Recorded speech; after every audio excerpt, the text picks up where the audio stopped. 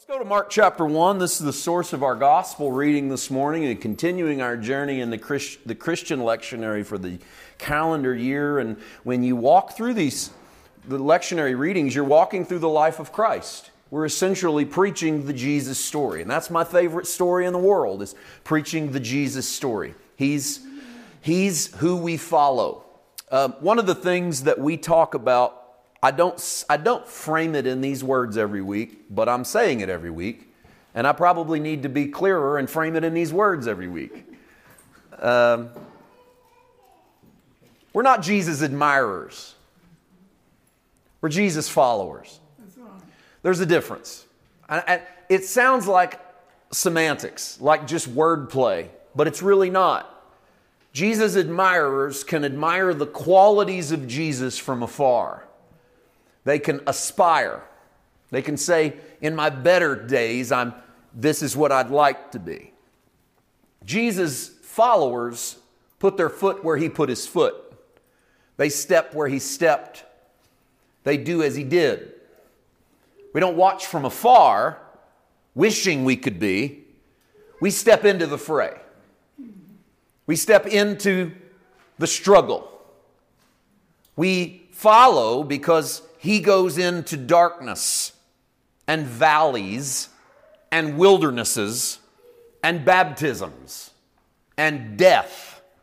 And we do too. We step into wildernesses and struggles and valleys. If we were admirers, we'd wait. We'd watch him go in, and we'd watch him come out the other side and say, wow, I'd aspire to be that. That's a good man. Boy, we wish the world were more full of that. And the world is full of admirers. They're full of people who see the best example and wish it, and then just move on into whatever it is we wanted to do or would have done had we never encountered the one we admire. But you can't do that and be a disciple, because disciples are invited to follow Jesus. And when he walks into a wilderness, we're invited into the wilderness. And when he goes and picks up his cross, we're invited to pick up our cross. All of the things he does, we do, not because we're trying to replicate him or we're hoping to become like him, but because we've found the only thing worth following.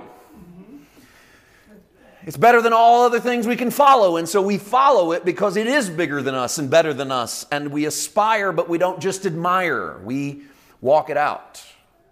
Messages like Mark chapter 1 verse, and I want to emphasize 9 to 13 today, and we'll reread it even though it's been read. I'll read it for those who might watch or listen elsewhere down the road so that they'll have a basis for this gospel message. But messages like this require something of disciples. Watch what I mean.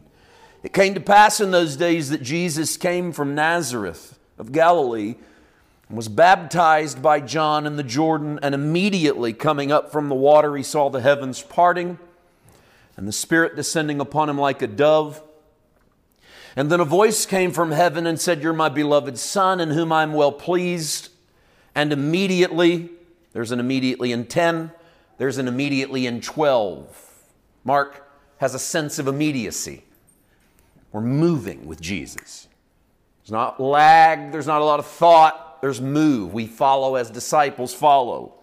Immediately the Spirit drove him into the wilderness, and he was there in the wilderness 40 days, tempted by Satan, and was with the wild beasts, and the angels ministered to him. I'll limit the reading to there. I want you to see how there's a lot asked of you. Jesus goes to be baptized. You got to humble yourself to be baptized because you're submitting to the water.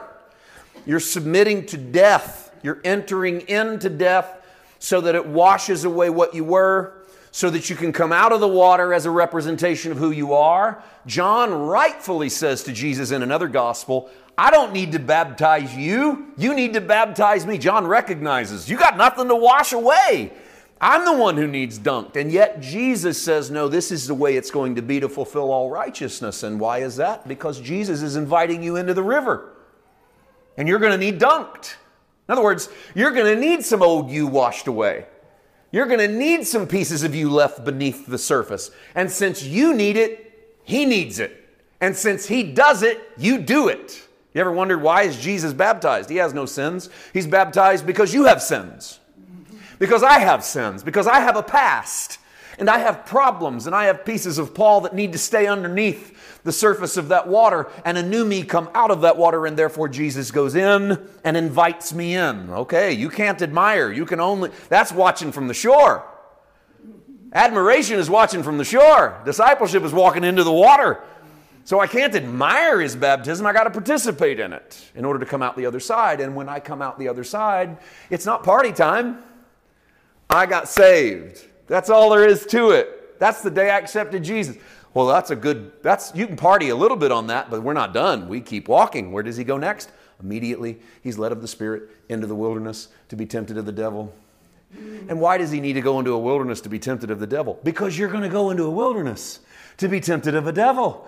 And so Jesus goes into a wilderness to be tempted of the devil, because it's exactly what's going to happen in your life. You're going to face dry places and hard places and death places and dark places. And you're going to face off with demons.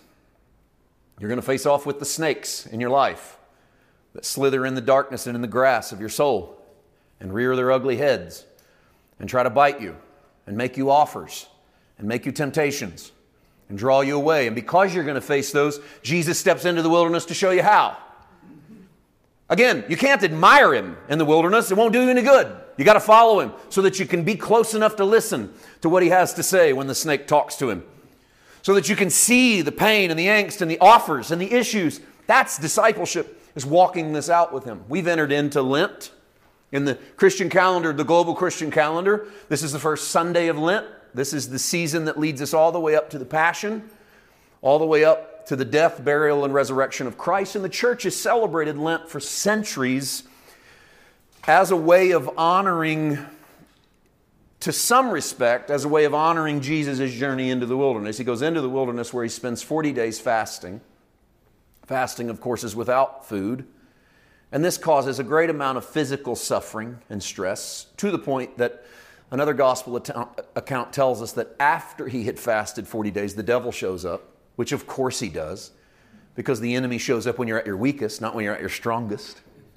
And so when the enemy shows up at that weak point in Jesus, when he's completely depleted, that's when the showdown begins. Lent has been observed by much of the church world as a recapitulation of that inside of each of us, in which people surrender something for 40 days in order to participate in the suffering of Jesus. And they surrender some of the things that they eat, maybe for a whole day or for 2 whole days in a week, or they surrender the types of foods that they eat, and they only eat certain foods on certain days.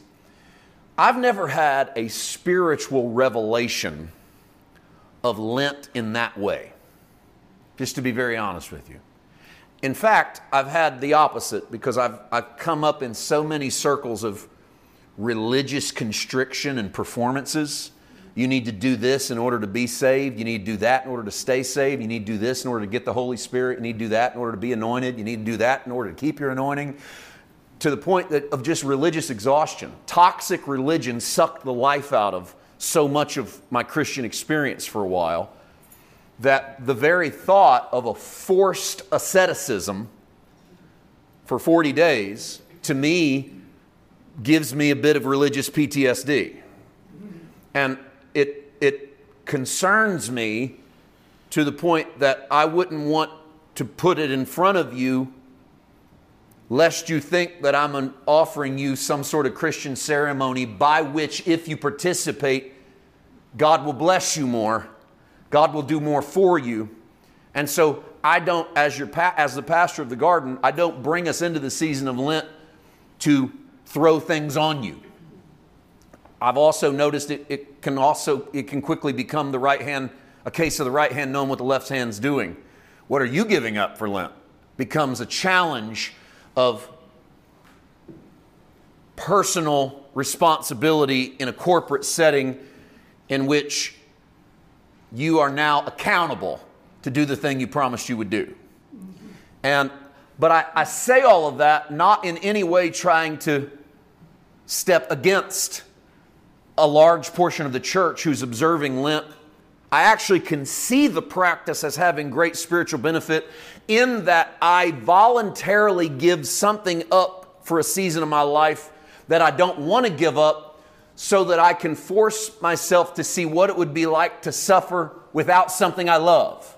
And that maybe in that I can relate to those who suffer against their will. Because people do. Some of you are suffering against your will right now in one area or the other. You're in your own Lent. You're in your own wilderness. The difference is you don't get 40 days. You might get 40 years of it. You might get 40 weeks of it. You might get 40 minutes of it. I don't know. There's no clock on suffering, right? Sometimes it's just, it doesn't end. And sometimes it ends and it comes and goes in spurts. And I realize the season of Lent is so that we all experience it to some point. That we all say, okay, I got a taste of it. And we kicked that off with Ash Wednesday, which was last Wednesday. And Ash Wednesday, of course, is Remember You Are But Dust.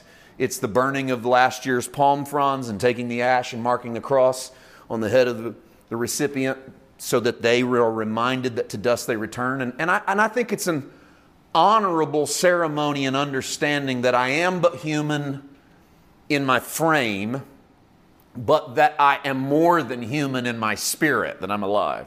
All right? I wanted to speak of those things, and I wanted to make it clear. I wanted to articulate where I stand, not against, but not setting on some sort of revelation that I want to step the garden into in this season. So I'll stop that portion by saying this.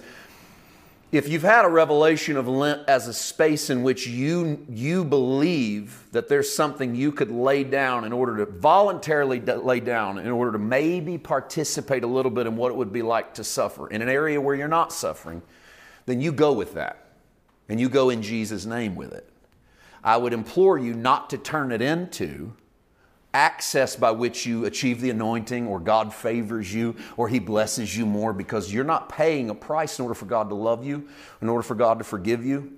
But if there are issues in your life and you feel as if, then you listen to the Holy Spirit, okay? Now, with all of that said, let's enter the wilderness with Jesus. Because He goes in. And this is the Sunday that we honor that in Christian circles, because last week we were at Transfiguration, where a voice comes out of heaven and says, "This is my beloved Son, hear Him." Stop listening to the voices of Elijah, stop listening to the voices of Moses, and start listening only to my Son. And in case you don't listen to that, I'll take the rest of them off the field, and there's only Jesus.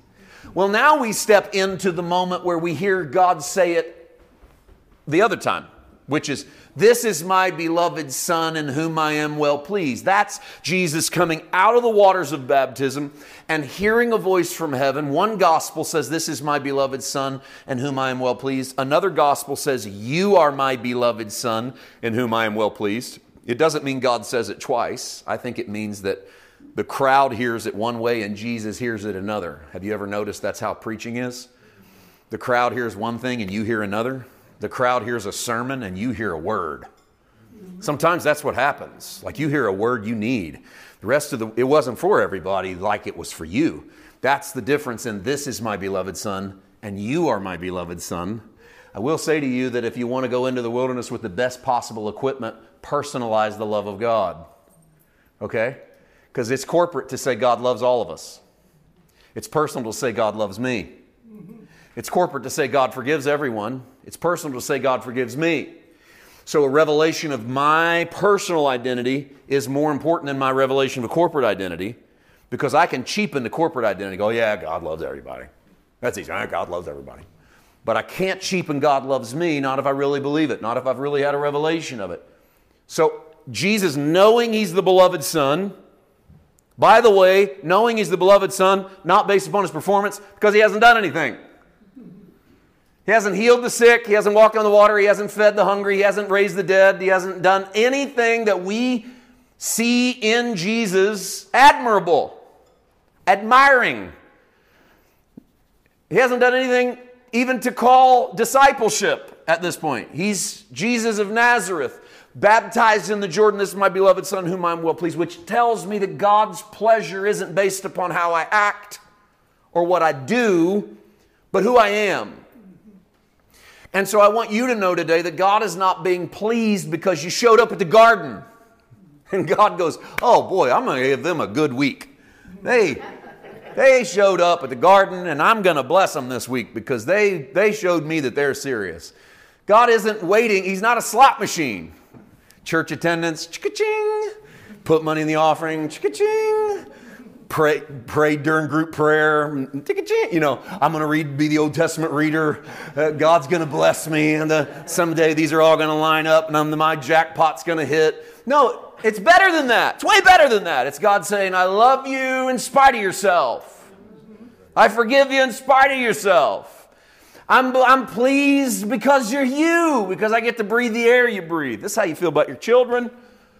You're pleased because they're yours. You get to breathe their air. You get to be in their room. That's the Father with us. And so Jesus takes that identity and he steps into a wilderness. And he does that because we step into the wilderness. Christianity is not a call. It's not a call to, discipleship is not a call to a life full of pleasure and favor and nothing ever goes wrong. It is a call to follow Jesus, and he goes, because we go, into darkness, into the low area, into dry places. And that sometimes things are not so great. So we're baptized into our identity. Please know I'm not only talking about water. I'm talking about the re-immersion every week of God the Father, God the Son, and God the Holy Spirit. I'm trying to drown you guys in that every week, man. That's immersion. Go into all the world and preach the gospel to every creature, baptizing them in the name of the Father and the Son and the Holy Spirit. Baptize means immerse. Our job is to immerse you in the Father, the Son, and the Holy Spirit. I'm trying that every week. I'm going to dip you down into the cool water of the Father, the Son, and the Holy Spirit so that whatever isn't real about you is going to begin to lay there. And I'm going to keep trying to dunk you every time I can so that what isn't you lays down. And if it didn't lay down this week, we'll dunk him again and maybe he'll lay down next week. And whatever's not real about you, we keep immersing in the knowledge of the Father and the Son and the Holy Spirit. And so we start there and then we walk in our identity. I know I'm a son. I know I'm a daughter. I know I'm forgiven. I know I'm loved. And we take that information into the wilderness. What happens in the wilderness? Well, it's dark and it's wild. Mark says there's wild beasts. Jesus is hungry. He's thirsty. It's depravity personified. But what really happens in the wilderness is a temptation. Now, Mark's version doesn't give this to us, so we'll have to borrow some of Matthew, and we will in a moment. I want to just go through them. I don't want to read each one of them for sake of time, but I want to remind you that Jesus is tempted. Hebrews says he's tempted in all points like as we are, yet without sin. We don't see every temptation known to man in the wilderness, but we do see three. And the three temptations we see are Jesus is tempted to turn stones to bread because he's hungry. And the enemy says to him, turn these stones to bread. And Jesus, of course, responds with, as it is written, man shall not live by bread alone, but by every word that proceeds from the mouth of God. He's then taken to a high place and he's told to throw yourself down because as the scripture says, if you fall, the angels will catch you lest you dash your foot against a stone. And of course, Jesus says we don't tempt God. That's not how, thus it is written, we don't tempt the Father. And then finally, the temptation is to fall down and worship him. Meet me there in Matthew chapter 4. I want to read for you that third one because this is the one I really that I think locks us in on a pattern for life that Jesus invites us into. Matthew chapter 4, verse number 8. Again, the devil took him up on an exceeding high mountain and showed him all the kingdoms of the world and their glory. And he said to them, all these things I will give you if you will fall down and worship me.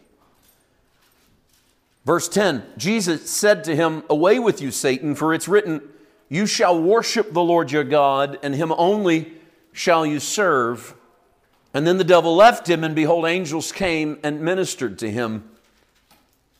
I want to present to you this morning that what I believe the wilderness temptations are doing there's a lot of things we can say. There's a lot of principles for life that we can talk about, like turning stones to bread. Is Jesus doing the thing that's most convenient instead of the thing that's most important? It's most important to listen to God, but the most convenient thing is to turn stones to bread. And you can't live your life only doing the easy. Okay? That's a good principle. We could preach that, live that. That would work. Jesus is offered the chance to throw himself off of the building, and he could start his ministry with the miraculous. What better way to start your ministry than the miraculous? Man, if you throw yourself off a building and you don't get hurt, people are going to buy everything you have to say, right? But once again, it's sort of Jesus going the easy, it's the divine route instead of the human route. Humans don't get to do that. We don't just get to throw ourselves off of buildings and then live to tell the tale. So Jesus would be non-human. He would be stepping outside of the wilderness you face. And so Jesus, of course, can't walk into that. So there's all kinds of stuff we could say. And that's a whole sermon right there. You could do an hour on that, and you'd have a lot of good tributaries and stuff you could say, little roots that little streams that would touch all these different areas of your life. We never exhaust the wilderness stories, is my point. You'll never exhaust them. I'll preach them to you. If we're here long enough, you'll hear. I'll say them every way I can say them. But every time you dip back in, you got to watch to hear what you think the Holy Spirit wants to say in that moment. And what I see as a collection in these is Satan offering Jesus a chance to do something that will resurface again and again in his life. 3 temptations in the wilderness, and he'll face this 3 times in his life, tells me that I'm on to something. And what we're on to there is that the wilderness is a chance in every situation for Jesus to circumvent the cross. It's a chance for Jesus to live this out without going to the cross and dying. Because who wants to die? Death isn't success. Death is considered a failure. If you want to be Messiah over a people and restore them to glory and bring the kingdom of God, you can't die and do it. This had to be on his mind from day one, because every story of every Jewish deliverer that Jesus was raised hearing, they die martyrs' deaths, but they die it in battle. They die it leading their people to glory. They pick up swords and they go fight the enemy. And there's no more honorable way to die than in service of king and country. To die in service of the thing you believe in. And so every temptation of the wilderness is another chance for Jesus to get to the end without the cross. You see, what makes us a marked people, what makes us different in this faith, is that our God died. Like we stepped into a faith in which we're following our God who died and then raised from the dead. He didn't just vanish. He didn't just conquer. He didn't just win. He didn't just promise he would win. He died. He stepped into death. He stepped into failure. And then he came back from the dead. He came in a newness of life. And that's what we're being invited into. And the cross looms large in every area of our life. I have icons of the cross and of crucifixes to keep your focus and your mind on the visual of the cross. But the fact that we put these up here is an impressive thing, to say the least, because they're instruments of death and execution. Criminals and vagabonds died on crosses. That would be like putting up electric chairs or hangman's nooses or gas chambers or needles of lethal injection and honoring it. We've lost that because 2,000 years the cross has become something beautiful because we know how it ends. But in Jesus' day, to go to a cross. Now there's going to be more said in this lectionary season about the cross. I don't want to get too wound in the cross itself, but I want you to notice the temptations in relation to the cross. Turn the stones to bread. Jesus says, take, eat. Tears bread in half. Slides the bread across the table to his disciples. Take, eat. This is my what? Body broken for you.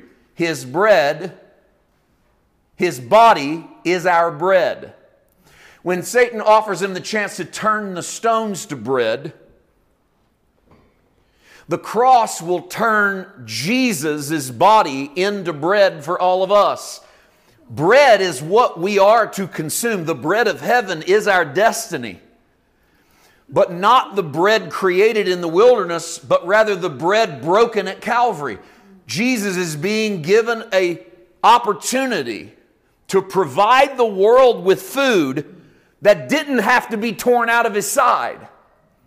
The opportunity to feed the world without dying for them.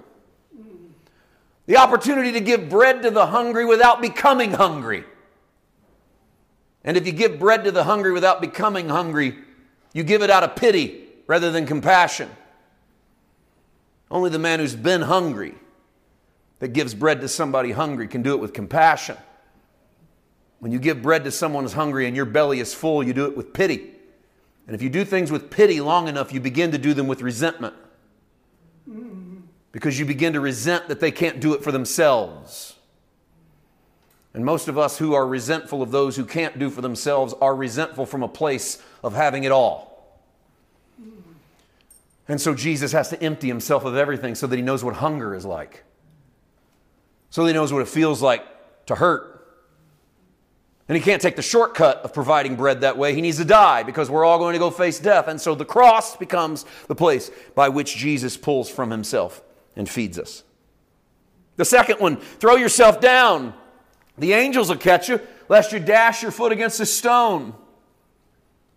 Paul would tell the Corinthians that Jesus was the stumbling stone of offense, and that those who refused to accept him would be crushed beneath that stone.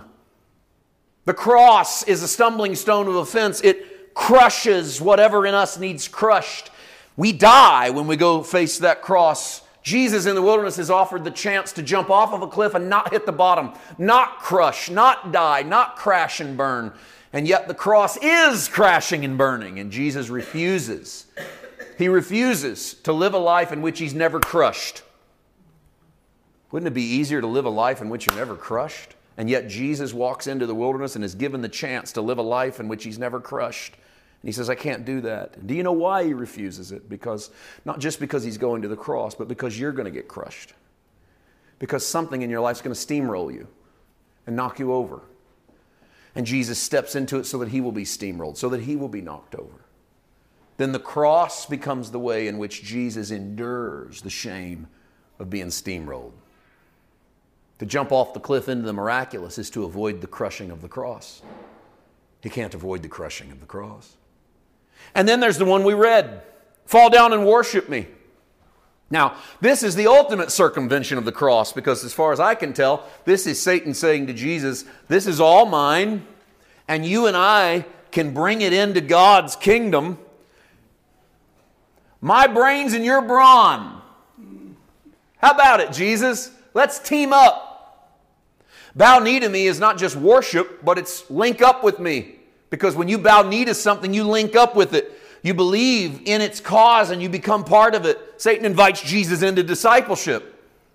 Let me show you how I conquer worlds.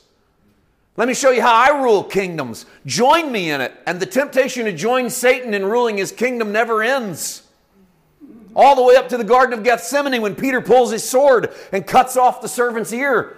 That's the sword of the enemy. That's Satan's kingdom. He swings it to bring about control and authority. And Jesus says, put your sword away. That's not the way we do things in Dad's kingdom. I was offered that a long time ago. I turned it down then, I'll turn it down now. Live by that sword, you die by that sword. I don't join forces with the enemy. This is why I keep saying to you, I don't care what your eschatology is. I don't care how you think this all comes to an end. Because there's 50 ways people want to fight about how that all comes down. And I'm not going to fight it all with you.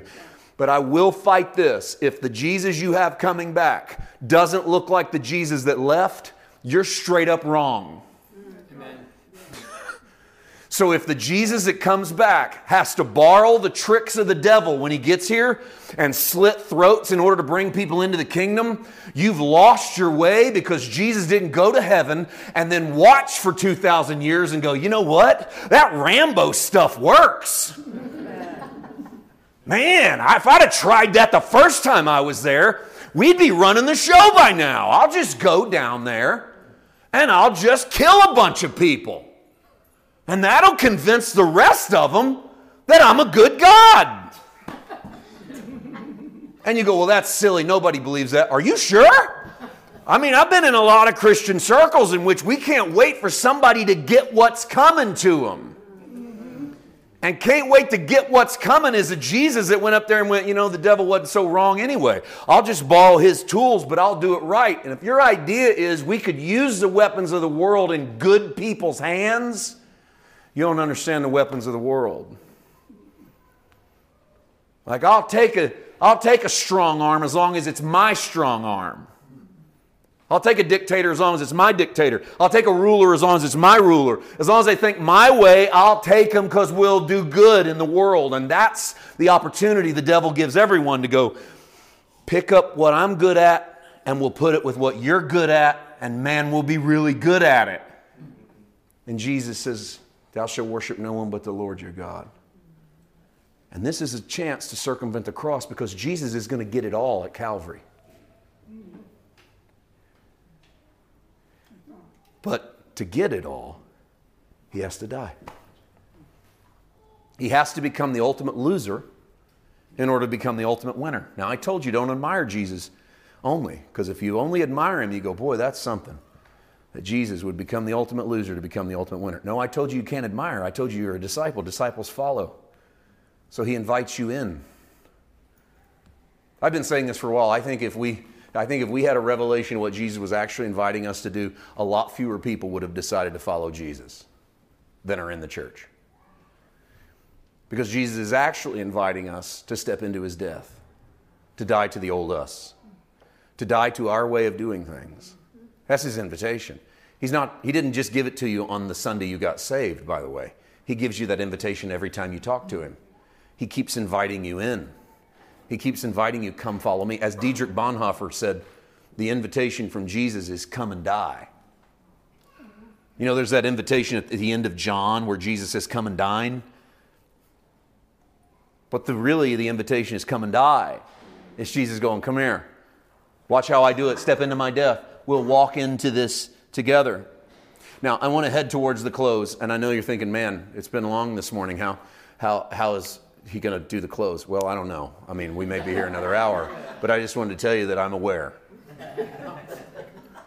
I told you Jesus faces 3 temptations in the wilderness, but Jesus faces what I think are essentially the same thing, which is circumvent the cross. He faces that 3 times in his life. He faces it from the devil, he faces it from humanity, and he faces it in his own soul.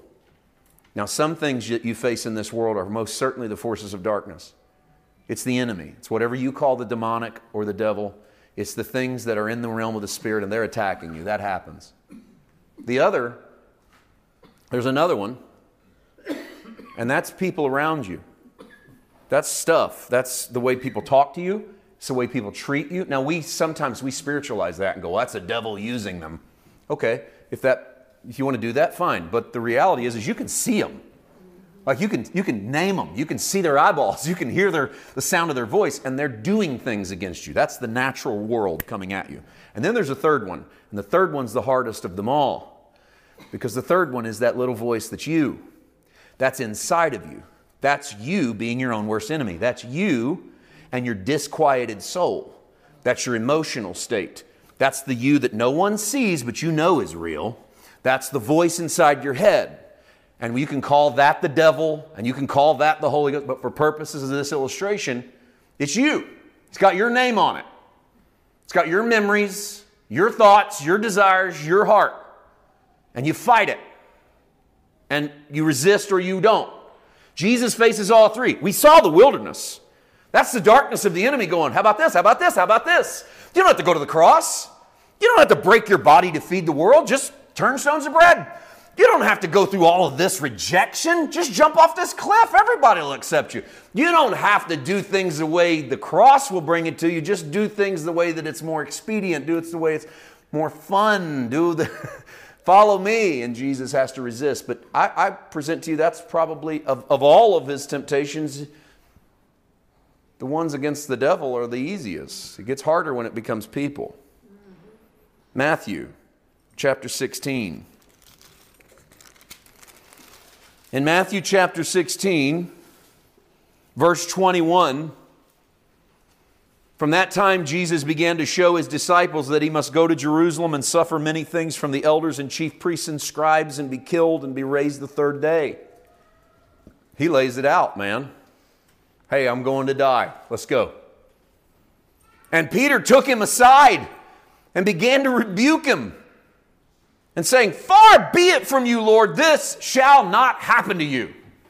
Peter thinks he's being super spiritual, and he thinks he's doing the right thing because you don't want your leader to die. I'll protect you. But he turned and said to Peter, "Get behind me, Satan. You're an offense to me, for you are not mindful of the things of God, but the things of men." Now, was Peter possessed of the devil here? So this is where we get into the weeds and we miss the forest for the trees, because we start trying to answer theological questions that Jesus isn't asking. Don't worry about if possessed of the devil. Don't worry about... What we should be concerned with is, here's someone who's close to you. Here's someone who is real, physical, in our life.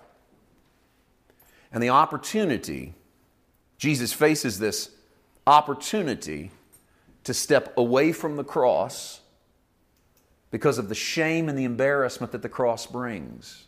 To follow Jesus in a different pattern, in a different way, because it's going to cause some embarrassment and some shame within our circle.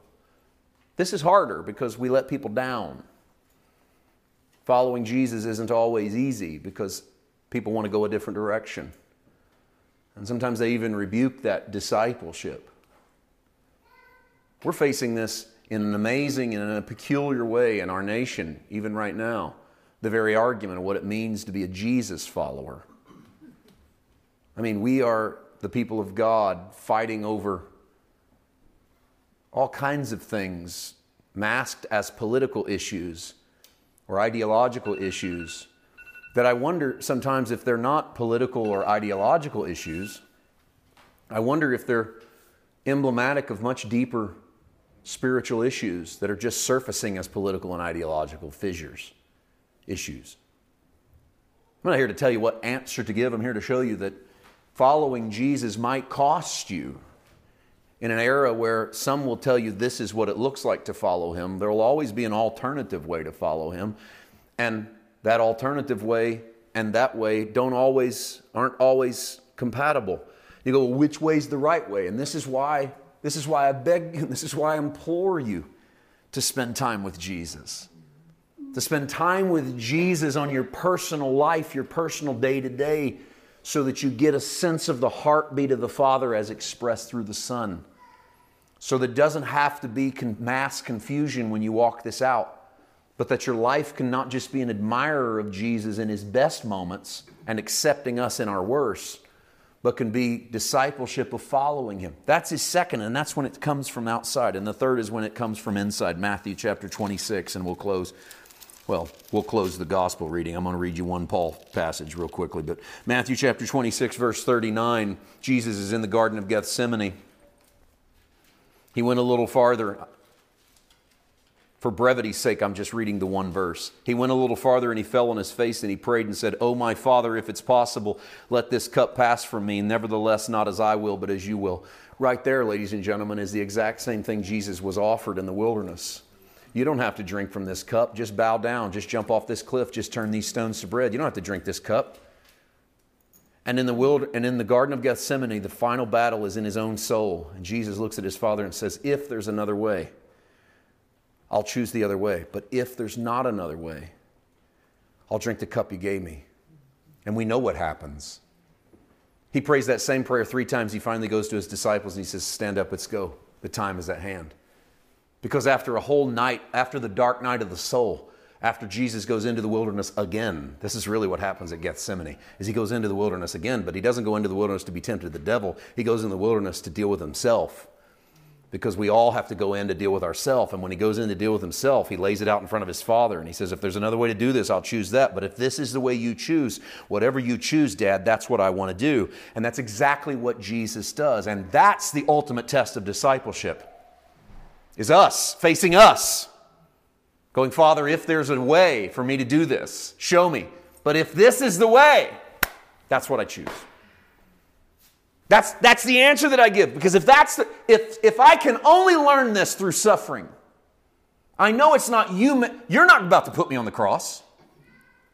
But you can keep me off. But if the only way to do this is to go to the cross, then I'll go. You know what that's like for us? "Father, you didn't make me suffer. But if the only way for me to get where I'm going is to go through this suffering, I'll drink the cup. If the only way for me to learn what I need to learn is to go through this hell right now, I'm in hell, and I got to go through it to get this answer, then not my will, but thy will be done, I drink the cup." I'm not blaming you for the hell. I'm not blaming you for the test. I'm not blaming you from the problem, but I'm putting it in your hands. I'm a disciple of the one who faced everything head on and who didn't pick up the instruments of his flesh to defeat it, but he listened to the voice of his Father. That's what disciples do. And that's why Paul says this. We'll close here. Philippians chapter 3. Paul's a good place to close here because we're on the other side of the resurrection and we're dealing with a guy who has not only persecuted the church, but is now being persecuted by both the church and his former religious heritage. And how does Paul frame it? I would recommend you read the whole 3rd chapter of Philippians, but I'll read for you 2 verses, 10 and 11. Philippians chapter 3, that I may know him and the power of his resurrection and the fellowship of his sufferings, being conformed to his death, if by any means. Oh man, be careful when you pray that. If by any means I may attain to the resurrection from the dead.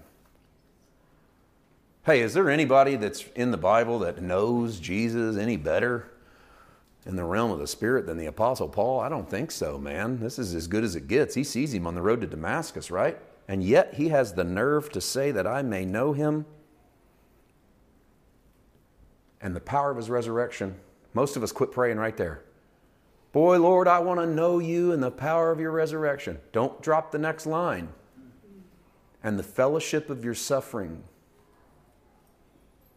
being conformed to your death, so that by any means I might understand what it means to resurrect. Jesus invites you in, and in that invitation, you know what, Pastor Paul, why are you saying all this? Because I know we're all going to suffer. And if you don't have a framework by which to suffer with Christ, you're going to think you're suffering without Christ. And the temptation is going to be to ask God, where are you? Why are you not here? Why aren't you helping me? But if you can watch Jesus go through suffering, you'll know that if Jesus goes through suffering, you're going to go through suffering. And that Jesus doesn't say to his Father, why are you doing this to me? Don't you care about me?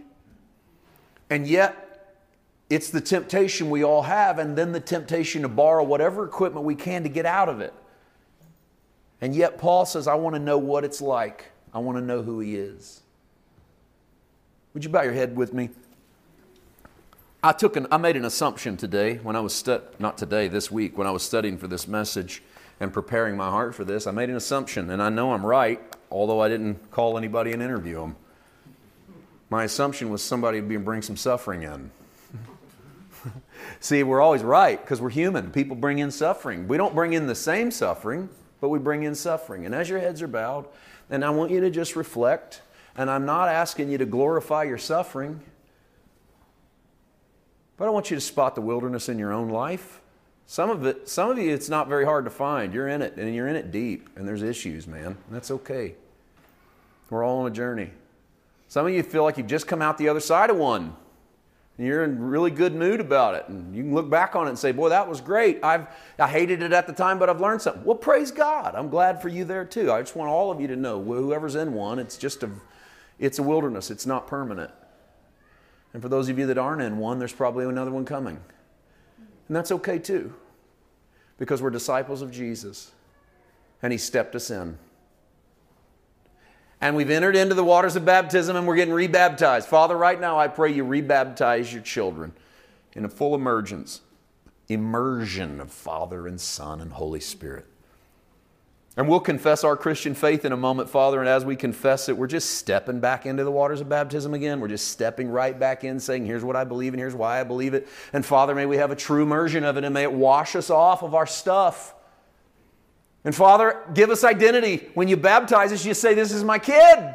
So Father, I pray identity right now in this place. Sons and daughters know that they're sons and daughters, and I pray that they'll take that equipment and they'll walk it into the wilderness. And when the enemy questions whether they are who they say they are, may they realize they are who you say they are. They're sons and they're daughters. And yes, they can survive wildernesses because they're disciples. They're not admirers. They're disciples. Their Jesus walked into this wilderness. Their Jesus walks into this wilderness. And so they're not going to pick up the equipment of the enemy. They're not going to bow knee to the system of the world. They're not going to give over to the ideology of the stuff around them. They're not going to circumvent joining you at Calvary. And Father, I pray we all have a revelation this week of joining you at Calvary, that a little bit of us go away so that a little bit more of us can live. And we pray it all in Jesus' name. Amen.